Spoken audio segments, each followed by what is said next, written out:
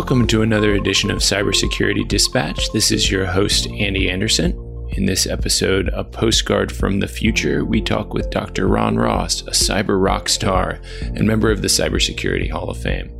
I'm truly humbled to have him on the show, and it has been one of my favorite conversations so far. We spoke just after NIST released a draft of the new Cyber Resiliency Framework, which gives an incredibly lucid and compelling versions of how systems can be designed to move beyond not just being secure, but to be resilient, to survive, to respond and adapt. Do not think it's an understatement that this document will chart the future of cyber defense, likely for the next decade. My name is Ron Ross. I work at the National Institute of Standards and Technology, and my particular division is the Computer Security Division. Our basic mission is to produce security standards and guidelines for the federal government, and a lot of the folks in the private sector are choosing to use our guidance because of the protection things that we espouse are really equally applied to the private sector systems as well as those that are in the federal government. So it's a really exciting place to work, and this is a very exciting time to live in with all of the new technologies that we're experiencing. And of course, we have an incredibly difficult and challenging problem ahead of us in this country. We take advantage of the great technology to the maximum extent, whether we're talking about smartphones or we're talking about tablets or those devices that are in your house now that can listen to your requests and they can actually make things happen. And I think we're at this point in time, to include the autonomous vehicles that we're seeing now and all the automation going into medical devices, we're living in an exciting time, and we're seeing the full convergence of cyber and physical systems. And that's a pretty important thing. A lot of people hear the term Internet of Things, and to me, that's described by one simple phrase. We're pushing computers to the edge today, and that edge can be everything from power plants to Wall Street financial systems to Fortune 500 companies, tech companies out in the Silicon Valley. We're pushing computers into medical devices, and almost any place, sensors. The typical new automobile has little dozens of computers, millions of lines of code, and those all of those computers are helping to bring greater safety to the car and all the sensors that control the braking system and all the critical navigation systems. So it's just a great time. But the central issue that we have to deal with in this new world that we're building is the issue of complexity. We're literally talking about billions of lines of code and millions and hundreds of millions of devices, billions of devices in the Internet of Things, and all these things are hooked up together through the Internet in many cases, and that's what we've been dealing with. So how do we deal with all that complexity when we have to understand very clear-eyed that we have adversaries out there that want to steal our intellectual property, they would like to steal our national secrets, and we have to deal in the world where the technology can benefit us. We can take maximum advantage of it to be productive, have a strong economy, a strong military, but at the same time, how do we protect ourselves in cyberspace? And that's really what the NIST standards and guidelines are focusing on starting in 2018 and beyond. We have a series of publications that we talk about systems security engineering. How do we build security and privacy, for that matter, into the life cycle? The analogy I use is the automobile industry. My first car, and this goes back a long, long time ago, I just had my 67th birthday, so my first car barely had a seatbelt, and then, of course, we had airbags, and for many years they were optional.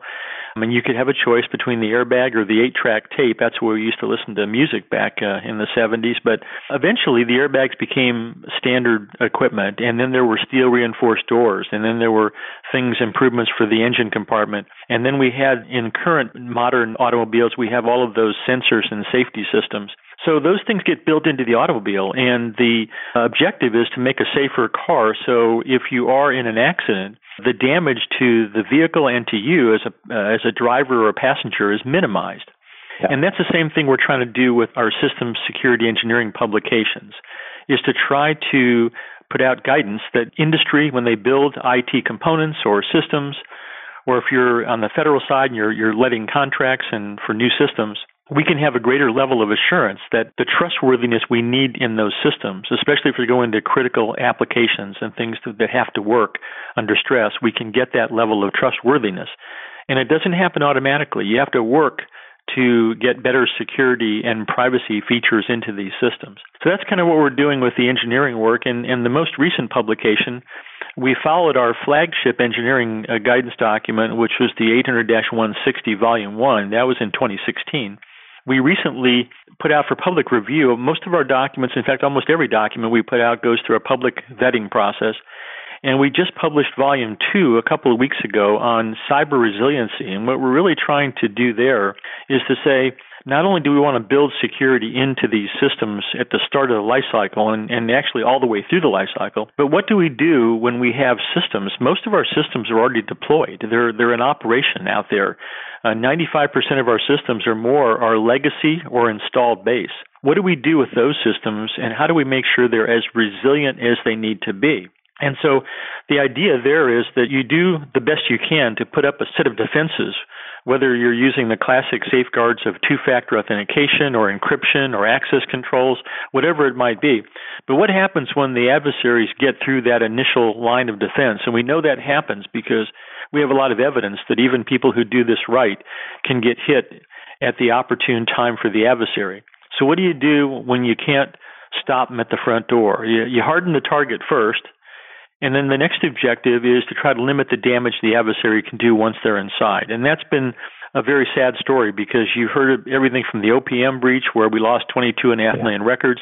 There's story after story about breaches that occur, and they don't just get a little data, they get a lot of data. So we can do better than that. And the cyber resiliency objectives in our new publication, 800-160 Volume 2, they talk about the goals and objectives of having a cyber resilient system, and they can even be applied to legacy systems. And then what kind of techniques and approaches can you actually use that can be effective to help make those systems more resilient, limiting the damage and making sure that they're survivable so you can carry out your critical missions and business functions after the attack has occurred. And so that's kind of what we're trying to do. It's really a clear-eyed view of reality and understanding there are very sophisticated threats out there. We call those the advanced persistent threat, where they try to get in to your system, establish a long-term presence, and then continue to steal information from you. And that could be anything from, the next generation design of the military aircraft, or it could be some kind of cutting-edge technology from Silicon Valley that they're working on for the tech industry. And this ends up being kind of all going back to one central idea. You have to defend yourself in cyberspace in order to have a strong economy and be able to defend the country, because those things are all tied together. You can't have this massive amount of bleed of intellectual property and state secrets, part of the national security community, and survive long-term as a country. And that's why we're so passionate about this work. And we have a lot of different tools now that our customers within the federal government can use, and also the private sector has access to those same tools and guidelines and standards that they can use on a voluntary basis. So, big problem. We've had challenges like this before. I recall back in the 60s when we were in that missile race with the old Soviet Union back in those days, and President Kennedy had a very famous speech that challenged the country. He said, we're going to go to the moon and we're going to do other things by the end of this decade, not because they are easy, but because they are hard. That was in 1961 when that missile race was going hot and heavy. And 8 short years later, 1969, July the 20th, we landed our first man on the moon. And the important thing about that story is that when the president challenged the country, he didn't just challenge the government. He challenged three, I call this the essential partnership. It's the government, industry, the academic community. That's when NASA was born, and that's when we had this incredible coming together with the best and the brightest minds in the academic community, fueled by industry who could actually take those ideas and build those huge rockets and the spacecraft and the Mercury program and the Gemini and the Apollo and then the shuttle. And the government was providing some leadership and some direction and had the vision of where we had to go to meet that existential threat. I don't think today that people view cyber threats as existential, largely because they fly below the radar. You really can't see them. When people are stealing things from you, when that rootkit has been installed in your operating system and you think everything's going just fine, but they're stealing stuff from you every day, most of these attacks occur and we don't discover them for a long time. And they can do a lot of damage in, a couple of minutes versus 6-8 months or even a year or sometimes 2 years before that malicious code is detected.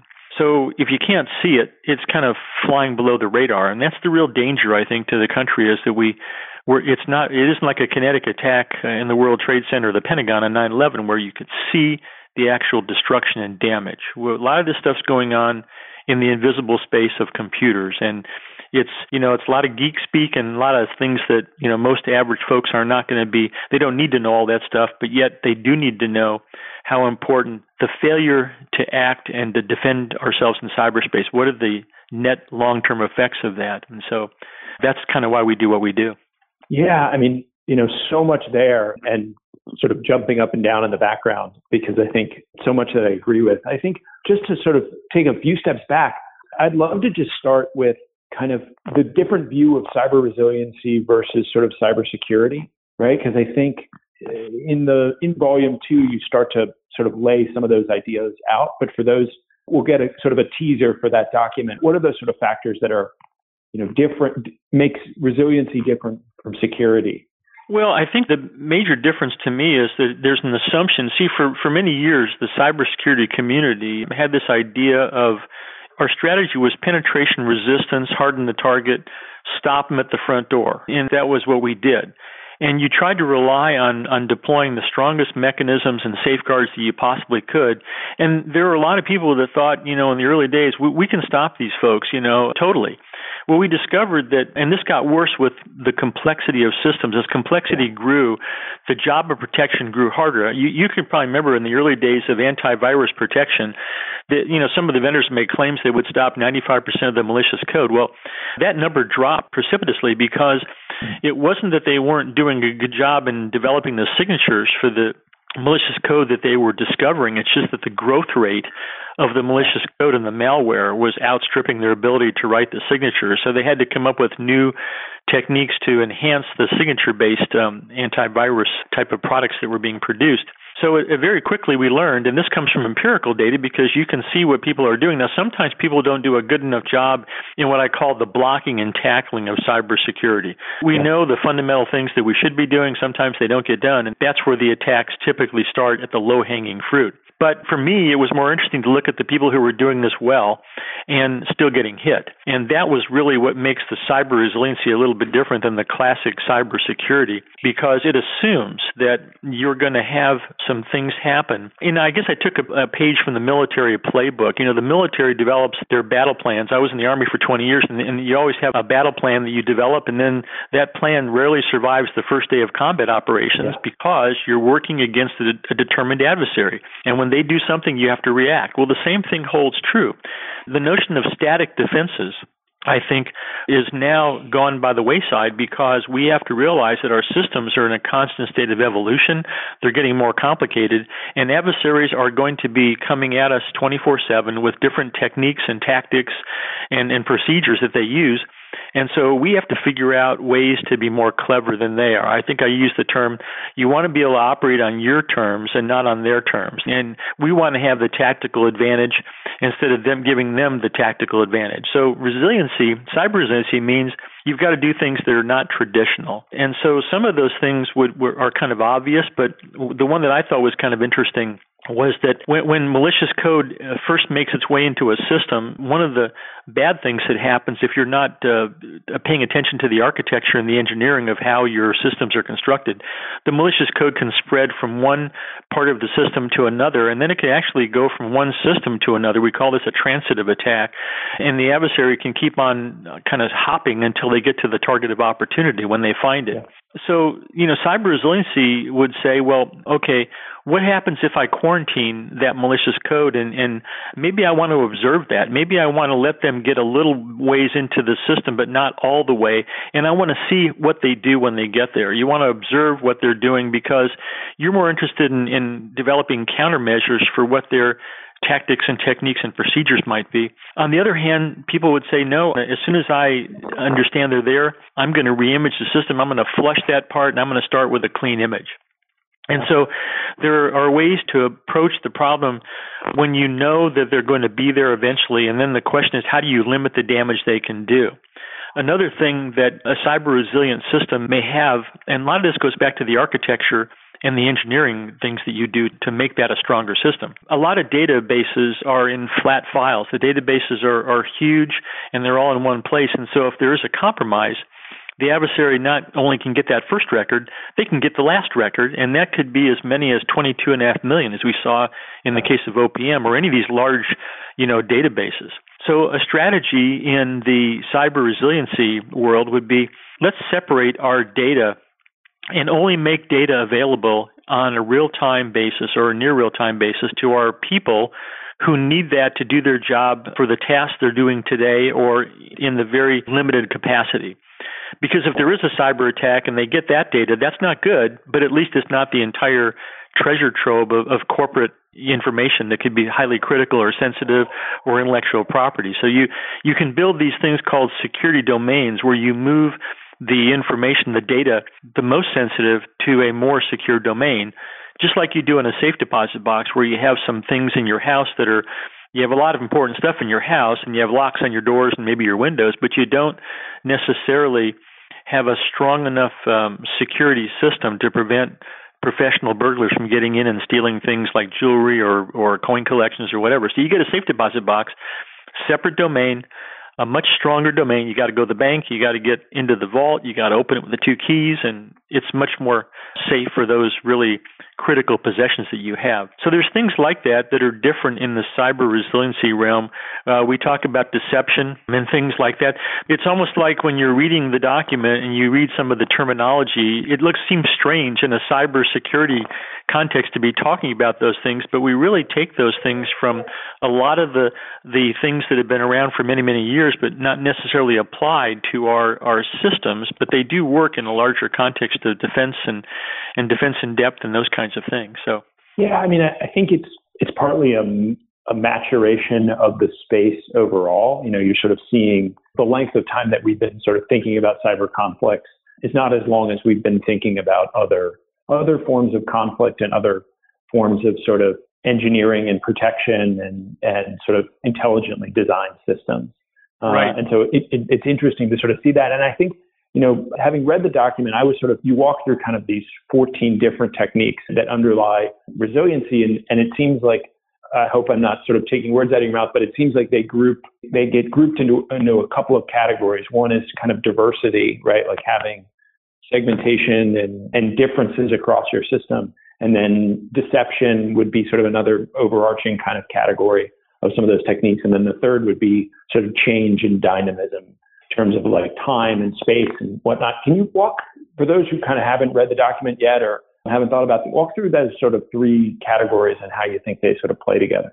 Yeah, well, I just want to go back and use an analogy first, and then we'll go through each of those and try to say a few things about each one of those.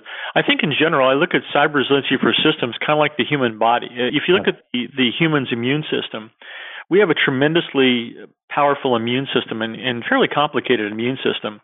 And when bad things are introduced to your system, whether it's a cold or a disease that's more compelling, your immune system goes into action and tries to isolate the problem and fix the problem. Now, it works most of the time. In fact, it's amazing how well it does work. But occasionally, your immune system is going to be up against an adversary that may be too powerful. For example, the cancer cells in many cases. Your immune system can deal with a very low level of cancer cells, but eventually when those things start to multiply and they have a certain doubling rate, they will overwhelm the immune system. And that's why, we're still looking for the big cure for cancer. So the systems can act the same way. It may never be possible to protect these systems to an absolute 100% degree of certainty where you have that high level of assurance because they are so complicated. But the same as the body, we can apply these resiliency techniques to a large degree and be very successful at reducing our susceptibility to a devastating cyber attack by limiting the damage that can actually be done and actually making, just like the human body, it is resilient and it's survivable in many cases.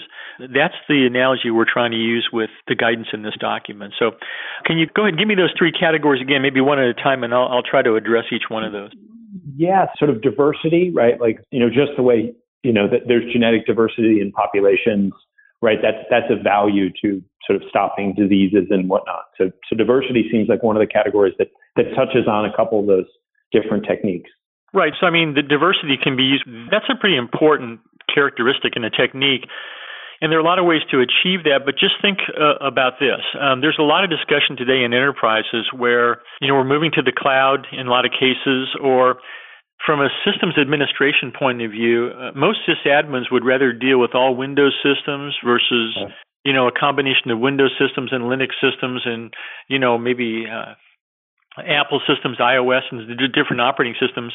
They want to have a homogeneous base of stuff because it's easier to do administration on it. But think about that. That lack of diversity can be a single point of failure. So if you've got one particular vulnerability that is a Windows system is discovered, let's say in a 0 day, and that exploit is launched against an organization, not only will it bring down that particular workstation or device, but it can propagate, and that same vulnerability will occur in every one of those homogeneous elements across the entire system and maybe system of systems. So diversity, and we talk about this a lot, it can be more complicated for the sysadmins, but that lack of lack of homogeneity can be a benefit because having a heterogeneous network of a mix and match of things, it can be very beneficial because a single attack is not necessarily going to be successful because these systems are different in that respect, and every one of those components where it's different may provide a little bit of time or lack of totality of the devastation that could happen.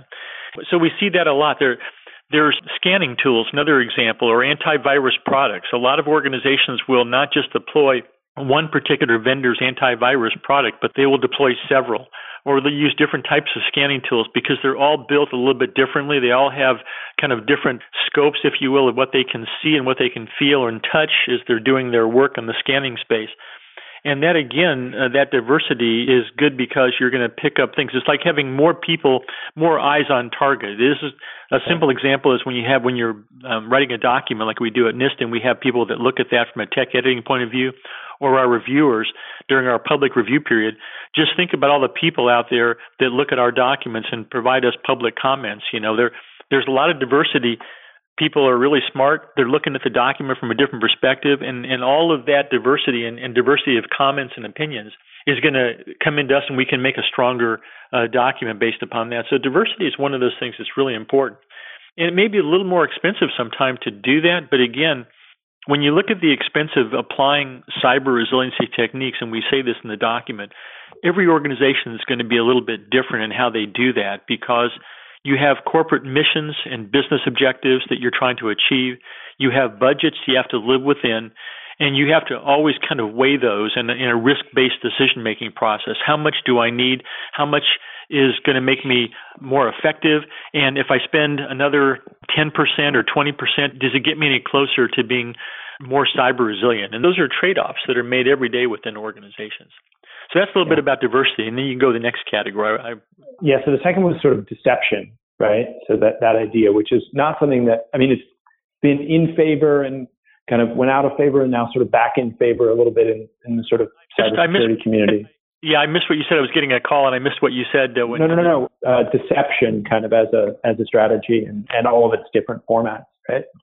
Yeah, deception. A lot of people may kind of raise their eyebrows at that, but deception has always been important. And of course, it's important in the kinetic world of warfighting, obviously.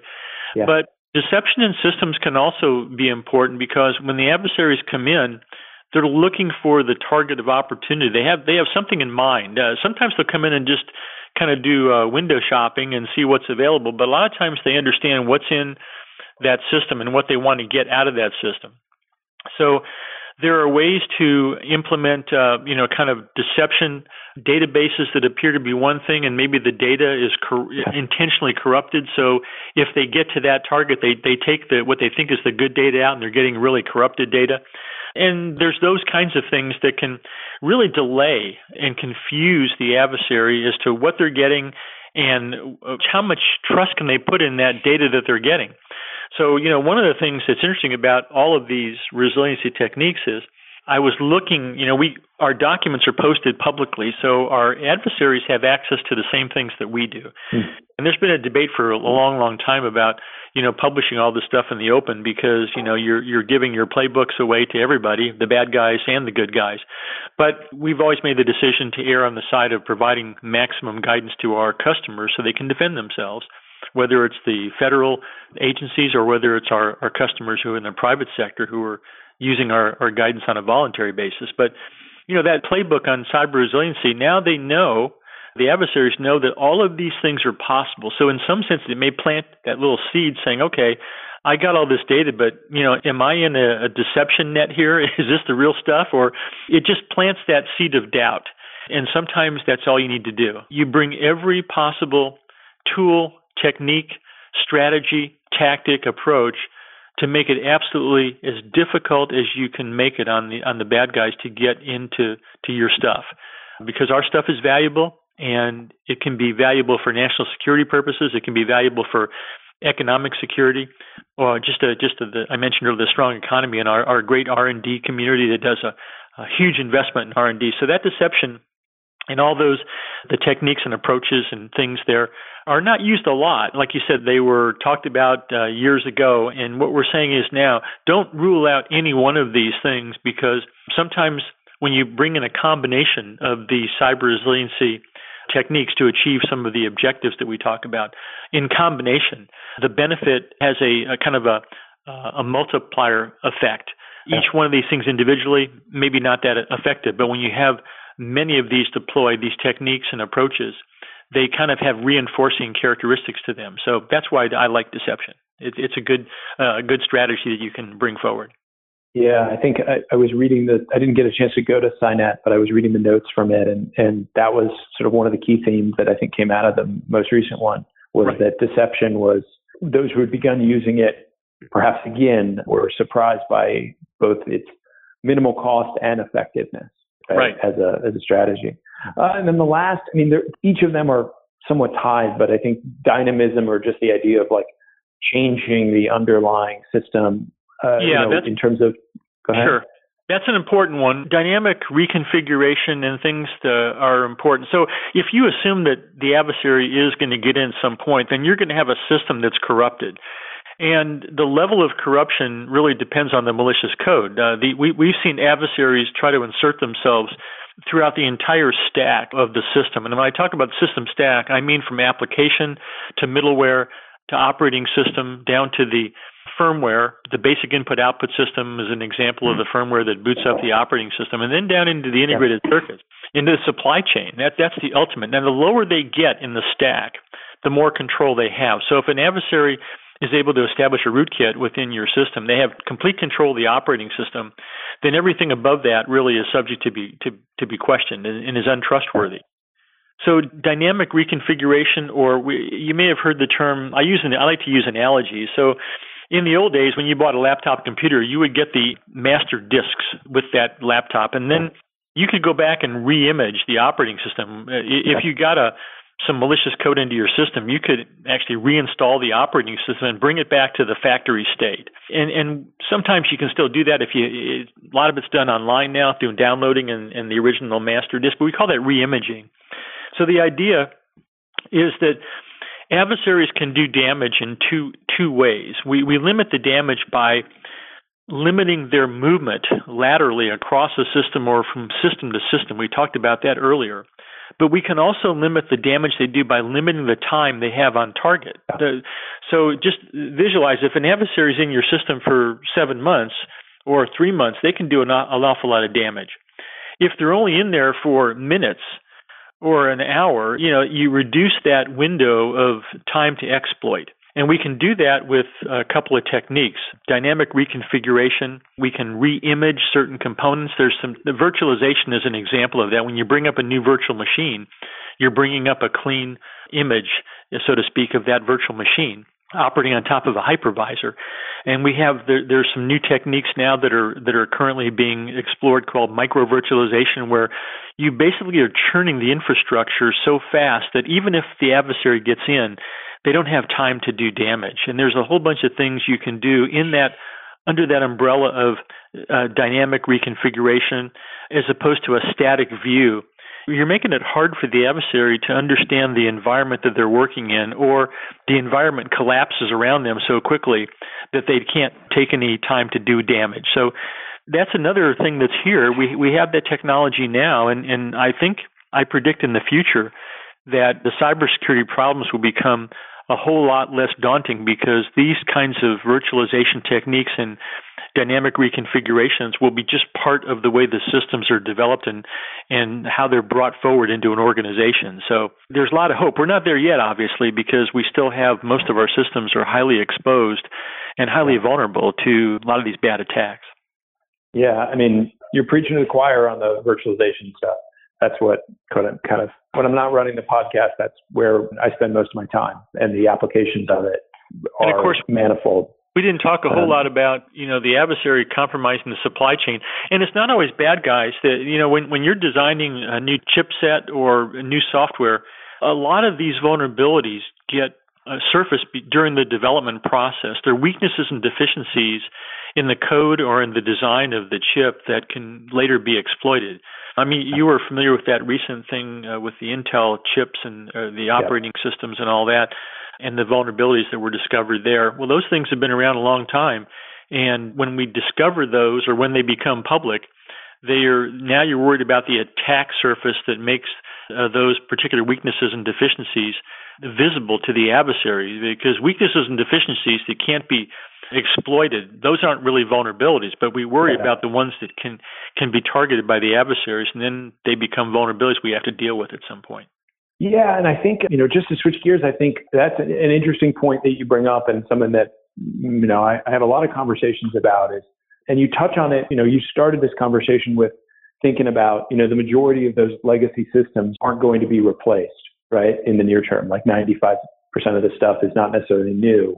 And I think that there's one of the challenges that I think about and talk about a lot is that, the equipment, whether those are cars or power generation or military equipment, right? The usable life of it is measured in decades, whereas sort of IT infrastructure or sort of computing is measured in a matter of, several years. And so you've got this sort of disconnect in terms of the life cycle. Walk us through kind of how you think about, and one of the ways that I've heard talked about is to use some of the virtualization pieces at that interface to sort of wrap and protect the older, potentially more vulnerable systems with newer, more modern stuff.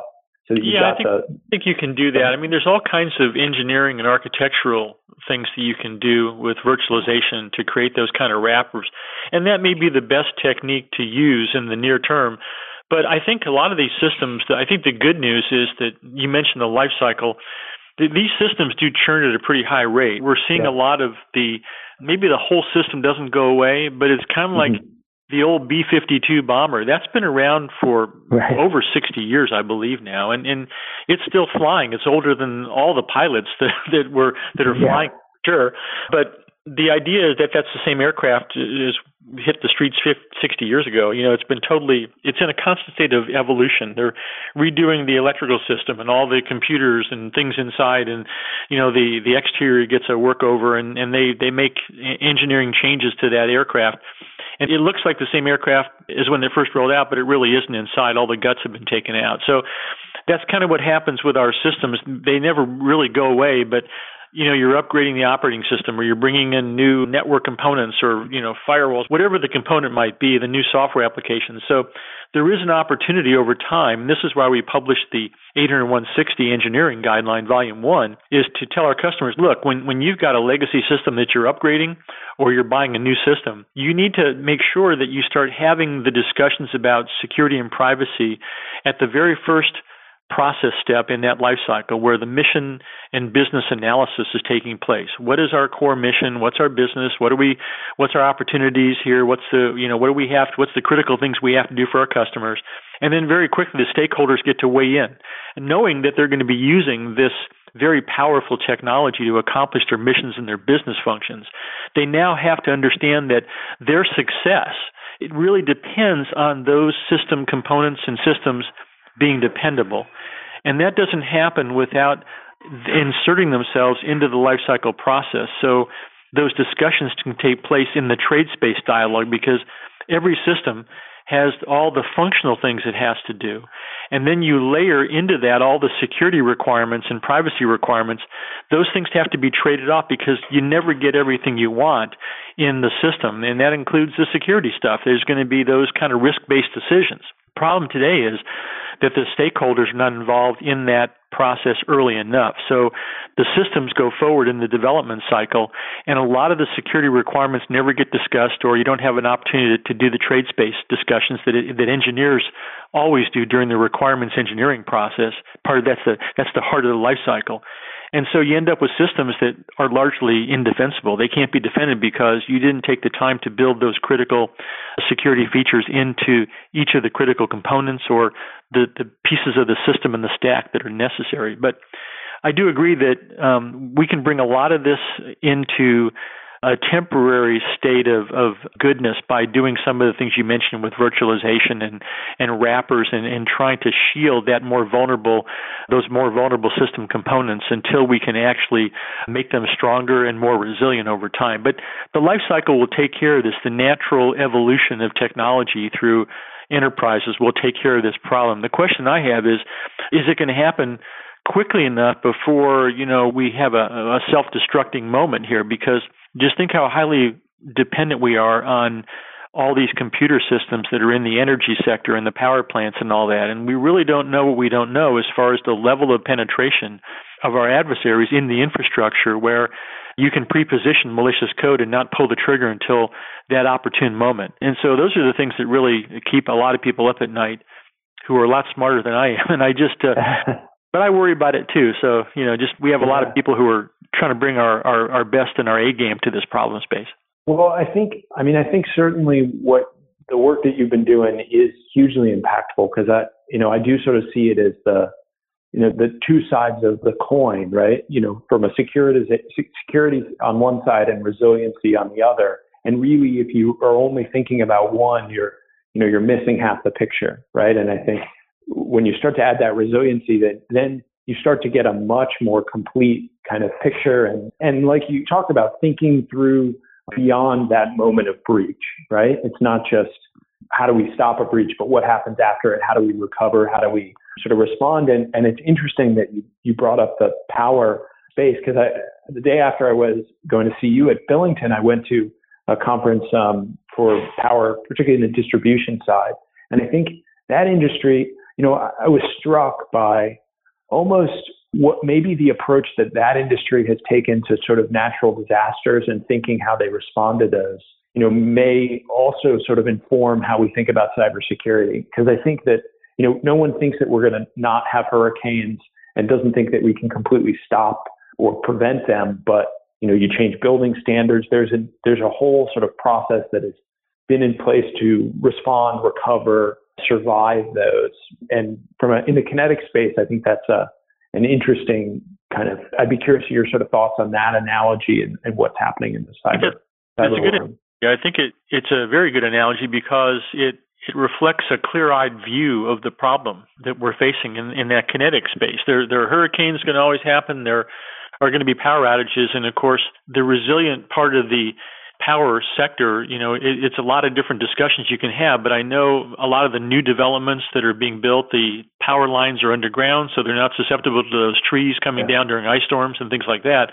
But as far as the threat space is fairly broad. It can cover everything from natural disasters to cyber attacks to just good old-fashioned failures of devices that happen occasionally. And then there's errors of omission and commission that come with the software development community in general. So, it's pretty important, if nothing more, 801.60 Volume 2, we want to have a national dialogue. We want to start this conversation. I have this with a lot of my military friends when I ask them, when I was in the Army, we used to use map and compass when we were navigating around in the wilderness. But today they have GPS. And I said, what happens when the GPS goes down? What's the backup? And you can ask that question not just for that, but for any organization who relies on information technology and high tech today. What's the backup plan? We devote a whole family of controls in our security control catalog to contingency planning. And a lot of that is ignored People focus on the stuff that they think is the most important, like the access control mechanisms or encryption or two-factor. But again, taking the view of 801.60 Volume 2 in cyber resiliency, you start out under the assumption that there's going to be a breach and some kind of a failure event. And to me, it's a pretty important question of what are we going to do? And when you get the blank stare back, you get that a lot, because I don't think people have thought through this, because we've been so focused on the technology. It's almost like an addiction, or it's so compelling that it's kind of given us this huge blind spot, because everyone loves their smartphone and the hundreds of apps that are just awesome. But, when you press that little button, when you download that app on your smartphone and it says, hey, this app needs access to 55 things, press yes. Well, nobody has a clue what that app is really getting access to, because you just don't have the visibility below the line, so to speak. It's not on your radar. Yeah. And I think that's an important discussion. We got to figure out, do I want to have a world that is highly functional and has all this great high-tech stuff and whiz-bang gadgets, but yet is so untrustworthy that I can't be sure that someone can't take us down with, a well-placed asymmetric cyber attack? That's the kind of stuff I think as a nation we have to really be focused on, because critical infrastructure is not just a name. It actually is critical for the survival of the country, whether it's energy, the financial systems, the first responders. All of those things in the 18 critical sectors are important, and that's why they've been deemed critical. So we're going to have to do a little bit of soul searching and find that, I call it a balance point. We all like the tech, but do I need all that stuff? Am I willing to pull back a little to make sure I can get a more trustworthy component or system? It can't do everything. We have a joke in my old organization I used to work at called the trusted garage door opener. It only does one thing. It opens your garage door and closes it, but it does it with a high degree of trustworthiness and assurance. In other words, it's never going to fail, because that software is a small amount of code. It's highly trusted. It's built with secure coding techniques. And I use that as an example of how you can design things that are highly trustworthy, have a high degree of assurance, but you're not going to be able to do 10,000 things on that device. One of the things that in the military systems, in the B-1 bomber, it has an operating system actually, and it's not Windows, surprisingly enough. It's a small kernel-based operating system that's much simpler and has a higher degree of assurance. And they put that operating system there because the complexity of having something like a Windows, it wasn't appropriate for a weapon system, especially one of the tactical fighters. So those are design decisions that we're going to have to make and confront. And unless as consumers we understand the problem first and are engaged, then as good consumers we can push industry to making more trustworthy components and systems and services that we all depend on. It's going to be I call this the essential partnership, going back again, industry, government, and the academic community. We're all in this together. And the common denominator goes back to one simple thing: computers that are driven by software and firmware. And, if those are going into cyber physical systems and things we care about, I think we need to have a discussion about how trustworthy should those things actually be. Yeah, and I think you don't have to be reading the sort of trade press or sort of be immersed in the space for it to be kind of on your radar screen, perhaps like it never has been before in the last couple of weeks, with whether that's Cambridge Analytica and Facebook and even places like Atlanta and Baltimore getting kind of, ransomware. It seems like it's just reaching, at least, when my 95-year-old grandmother asked me about, what's going on, I know it's sort of reached another level. Just as we sort of close, and, thank you so much for taking the time. How do we make sure that the work that you guys have done in this document kind of gets out broadly? What's the ways that happens, and what are the sort of impediments to it? Well, we have I characterize all the standards and guidelines we produce. They're not regulations and they're not mandatory for the private sector, obviously, but we'd like people, first of all, to have some visibility to the general guidance that we're publishing in these important areas. And that's not to say that everybody has to be a system security engineer, but even people who are in the C-suite, the CEOs and the CFOs and the CIOs and all those folks, just knowing that there is guidance out there that deals with cyber resiliency or system security through an engineering-based approach, or even our cybersecurity framework, which was published in 2014, that's starting to be adopted across the country. But it's a high-level framework. Eventually, We have to engage industry as consumers. And we want to treat our information systems the same expectation we have for bridges and airplanes. When you get in an airplane and you fly from point A to point B, I think most people have the expectation that plane's going to get from point A to point B safely. Same thing when you cross a bridge.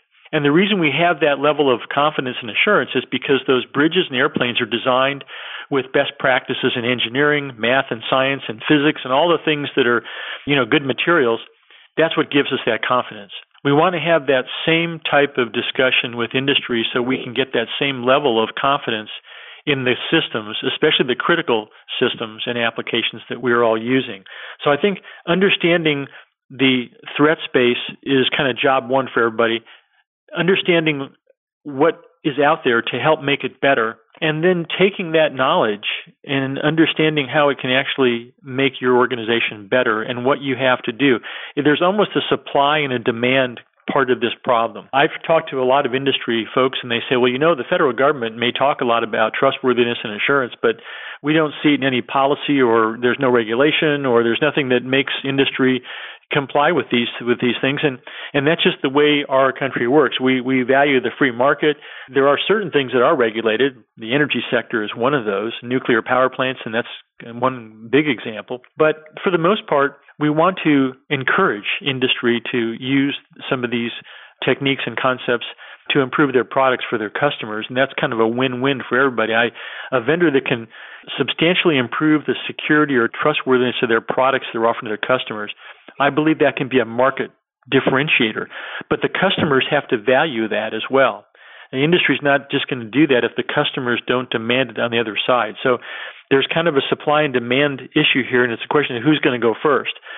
So in the federal government, we have the ability through our things that we produce coming out of OMB to make statements about the valuing trustworthiness. It's a value proposition. And so you may see some of those things starting to emerge in 2018 where we start to talk about the value proposition of having trustworthy components and systems in the federal government and in our places in the critical infrastructure where those things really can make a difference. But without that demand and the supply curve kind of meeting at the same time, it can be difficult to get this thing off the ground zero, so to speak.